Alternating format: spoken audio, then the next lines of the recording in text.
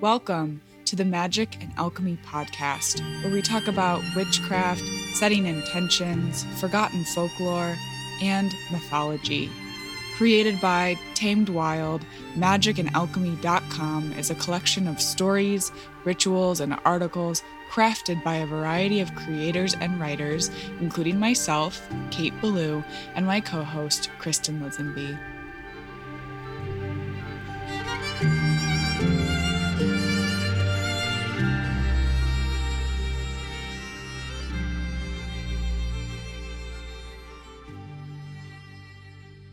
Hello, everyone, and welcome back to the Magic and Alchemy podcast. I'm Kate Ballou. And I'm Kristen Lisenby. Happy Beltane, Kristen and listeners. Happy Beltane. Beltane blessings to you and all of our listeners.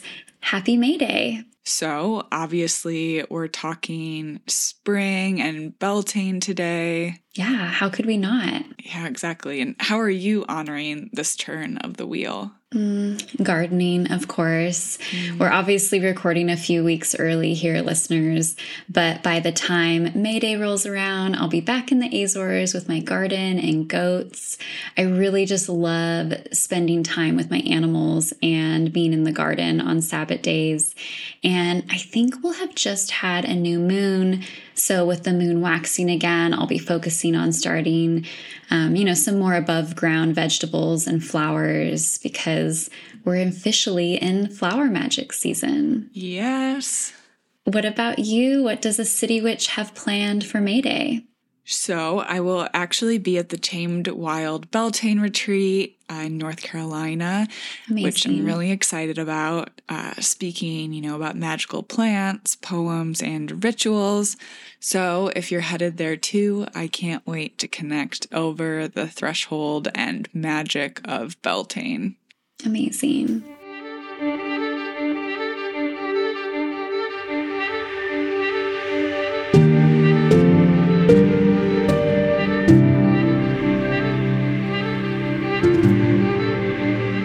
Last year on Beltane, we talked about hand fasting, the Fae folk. We definitely talked about the garden. But this year, I've been thinking a lot about weather folklore, specifically the wind.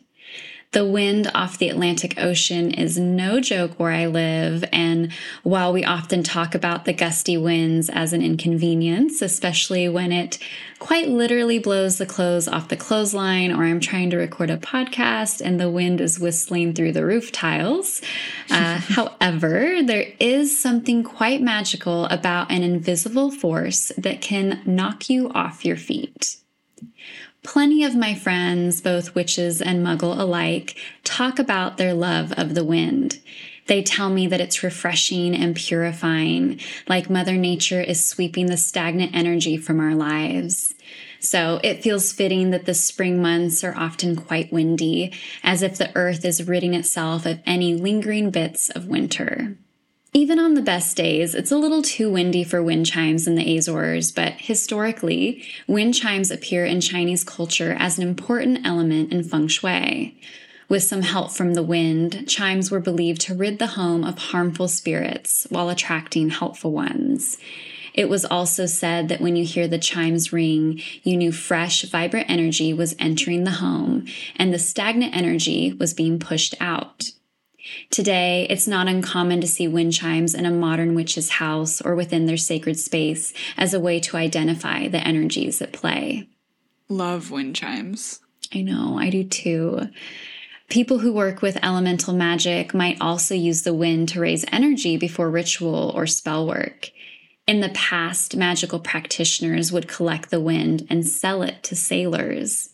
One story I found said that the sailors would be given a rope with a series of knots. The sailors were to tie or untie the knots depending on if they wanted more or less wind while at sea. So I know that knots are nautical miles. Definitely watched A Perfect Storm over the weekend.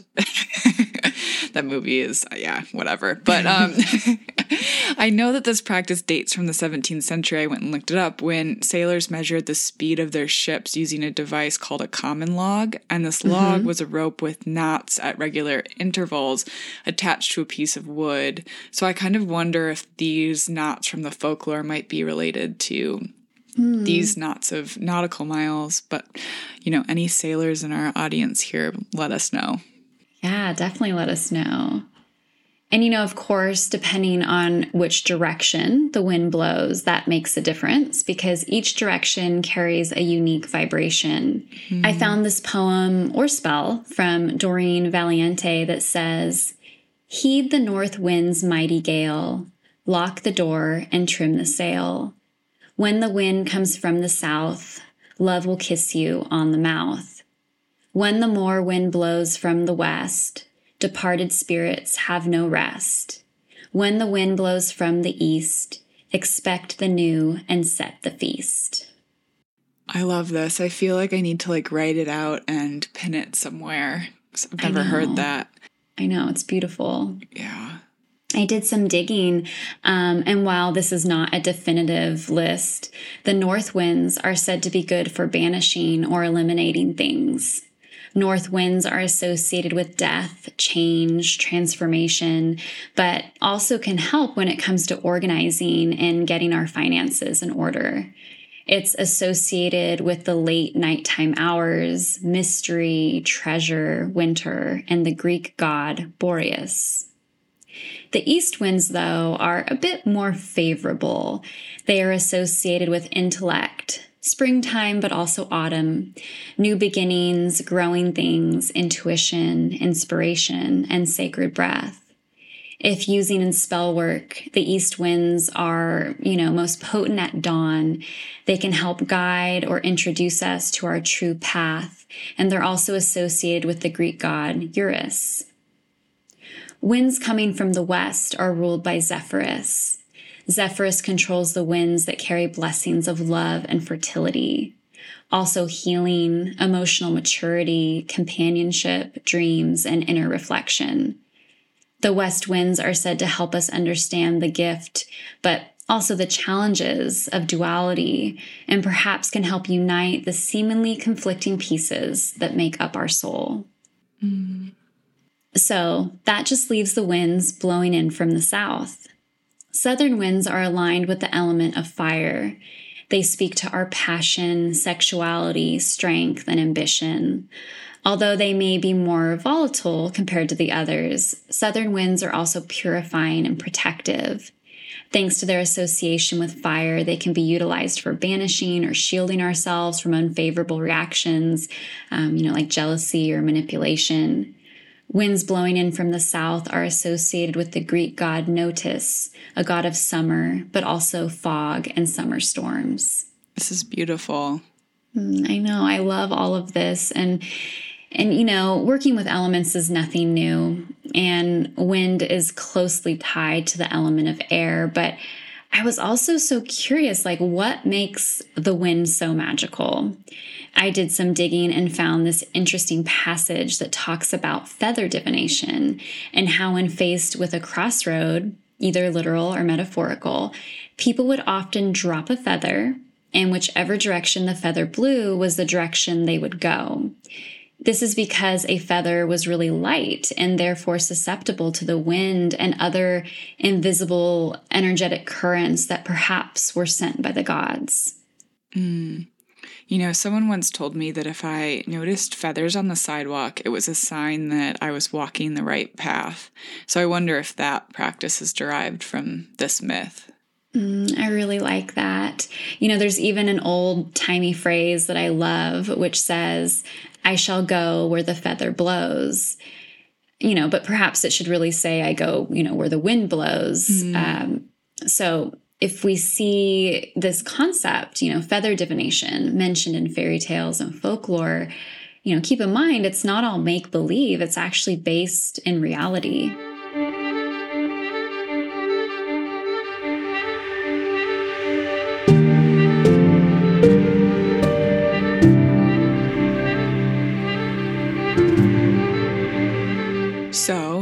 Catching the wind with the feathers that you just cast, Kristen, I'd like to turn to the magic of birds. If you're on my newsletter list, you know that this is something that I've been thinking a lot about, especially how birds speak in synchronicity. Synchronicity, birds, wings, and weather truly do feel like the magic of spring. The birds are returning, their songs fill the crisp morning, and their nests can be seen on the edges of buildings, trees, and on fire escapes here in the city. And while there is this resurgence of life, I can feel the spirit world closer. While we may think of Samhain and the winter solstice as a time of the thinning veil, these cross-quarter and sacred days of spring are blooming with messages from the other side. And I believe that birds are some of these messengers. Of course, symbolism of birds is as varied as birds themselves, but the ones that I've been seeing lately have been turkey vulture, mourning dove, robin, and starling. So first, let's visit with turkey vulture. This spring, turkey vulture made herself known in a way that I have not noticed before.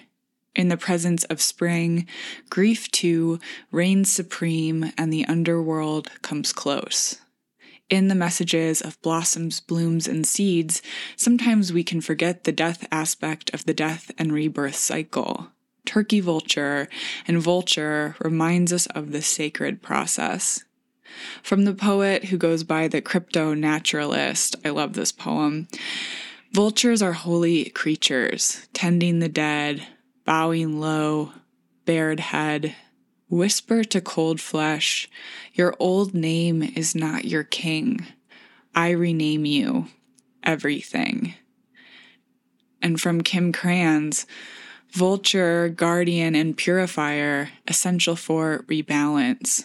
The vulture is perhaps the most misunderstood creature of all. This intriguing bird balances our ecosystem and prevents the spread of disease. It does the dirty work that no one else wants to do and cleans up our messes. The vulture appears when there's a situation that needs to be purified or brought back into balance. Remember, the vulture is greatly undervalued. What you thought was a mistake or tragedy is a blessing in disguise. I love all those. Yeah, I was reading it earlier today from the Animal Spirit deck, and I was just like, this is a poem. It is. When turkey vultures flew over our circle for the month at Robin Rose Bennett's house, Robin called out their vigilance medicine. To me, vultures are watchful. They're slow, they wait, and they understand timing. They may mourn, but only in the way of deep understanding. They are fed from the cycles of life and death and do not end lives, but rather alchemize what has already passed and gone. My sister and I have been speaking a lot about turkey vultures together, and in her research, she discovered that the antibacterial properties of their saliva and their feathers. So not only do turkey vultures clean up what is decaying, but they may literally clean the air when they take flight. Oh, that's so interesting. Next, the mourning dove. So for the longest time, I believed that mourning doves were actually spelled morning, like the break of day, only to learn last month that they're actually mourning doves, like as in grieving. So the mourning dove is named for its haunting and sad cooing sound. Its call is sometimes mistaken for the call of an owl. When the mourning dove flies, its wings make a whistling sound. From Michigan to Arizona to Brooklyn, I have been hearing tales of these doves visiting. My sister and I saw a mourning dove who had fallen from their nest and died on the way to our grandpa's funeral a few weeks ago. And so Cody and I built a little makeshift coffin of some oak bark and buried it next to the datura. In this season of rebirth and death, the mourning dove seems to be appearing to remind us of the importance of grieving, its call an elegy. In my reading, I found a tale about the mourning dove from indigenous folklore. There is a Huron-Wyandot legend that tells of a young woman who used to care for the mourning dove, who came to love her a great deal. One day, the woman became sick and died, and as her spirit traveled across the land to the entrance of the underworld, the doves followed her and tried to gain entrance to the underworld alongside her. Sky Woman, the deity who guards the door, refused them entry, eventually creating smoke to blind them and take the maiden's spirit away without their knowledge. The smoke stained their feathers gray, and they have been in mourning for her loss ever since. The mourning dove is also Michigan's bird of peace, which feels close to my heart. And now to robin. The robin is a classic spring bird where I come from. Its return seems to coincide with nature herself, arriving exactly when the earth begins to soften again. In Norse mythology, the robin is known as a protector from storms and lightning, and in Celtic mythology, the robin is associated with the oak king of summer. In other folk tales, robin is harbinger of death, tapping in a window to let you know of someone's passing. There is the famous saying, "When robins appear, loved ones are near," and this alludes to the belief that the robin is a messenger. When robins are seen, some people take comfort that loved ones are at peace, and many believe that lost loved ones are visiting them. There's even a tale in Christianity about the robin where it plucks a thorn from Christ's crown and ends up piercing its breast, which is why it has red feathers. No matter your background or association with robin, one thing is clear. Their presence denotes that magic is afoot, and you must listen to what robin has to say. And last, the starling has been present lately. I actually saw one when I was in the park right before recording this episode, which seemed fitting. And while some consider this bird a pest or invasive, I don't think that lessens its lessons, so to speak. A bit of history from European starling, the bard's bird, in the New York Times. The first starlings were actually deliberately introduced to the U.S. around 1890. This was the thinking of the chairman of the American Acclimatization Society, who thought that any bird worthy of inclusion in Shakespeare's work deserved a place in North America. And so the society released about 60 birds in Central Park. Starlings are briefly mentioned in Henry IV, Part 1, in Act 1, Scene 3, where they are fantasizing about teaching a starling to say, "Mortimer, one of the king's enemies." Quote, "Nay, I'll have a starling shall be taught to speak nothing but Mortimer, and give it to him to keep his anger still in motion." The European starling population, from these 60, is now estimated at 200 million and inhabits the contiguous U.S., a good part of Canada, and most of Mexico.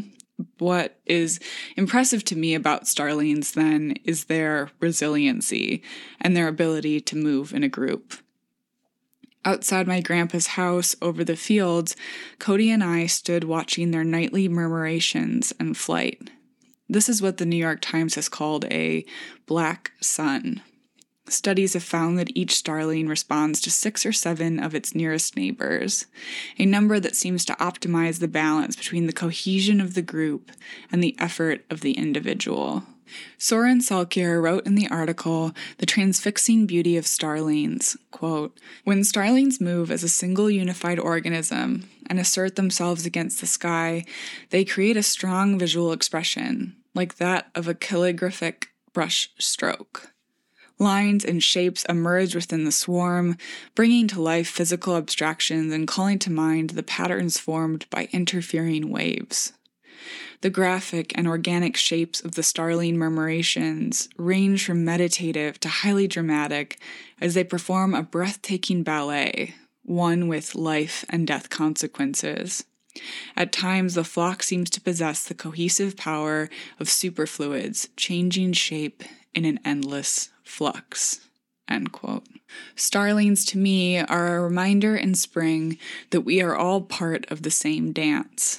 It reminds me to look on my neighbors with kindness and support, no matter which difficult move or passage they may be experiencing. Starlings remind me of resiliency and encourage me towards joy, even at dusk, when the sun is setting and night is upon us. So then, as witches, how do we work with birds? There are many ways, but for me, this is a magic of listening and of paying attention. Our friends at Missing Witches have some beautiful bird-like inspired meditations that you can check out. And feather magic or wind magic, like Kristen mentioned, are also beautiful practices. In my own practice, birds ask me, when you begin to keep your eyes and ears open to the language of birds, what might you hear or see?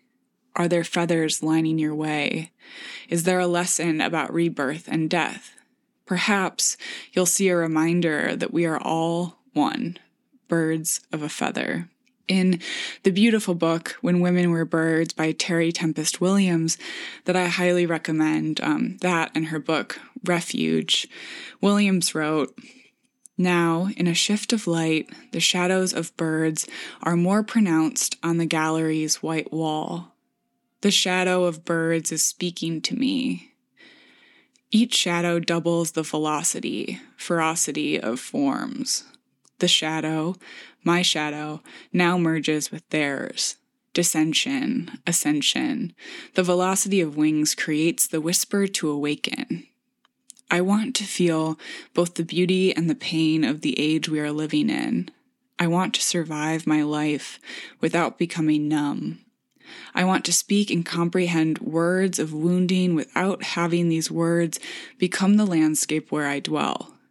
I want to possess a light touch that can elevate darkness to the realm of stars." That's beautiful. I think that's all the time we have for today, but if birds and wind magic show up in your practice, we'd love to hear about it.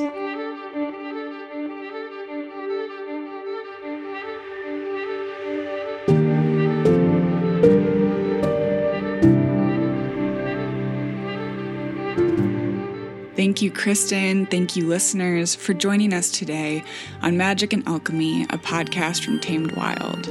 Again, we're Kate Ballou and Kristen Lisenby. You can find us online at K8Ballou and at East and Alchemy. Send us all of your questions, comments, or just say hello via email at podcast@tamedwild.com. You can view all the amazing offerings from Tamed Wild on their Instagram at Tamed Wild or on the blog magicandalchemy.com. Join us for next week's episode, which is inspired by you, our amazing listeners. Just a reminder that magic and alchemy are always available to those who know where to look for it. So mote it be or something better. Until next time.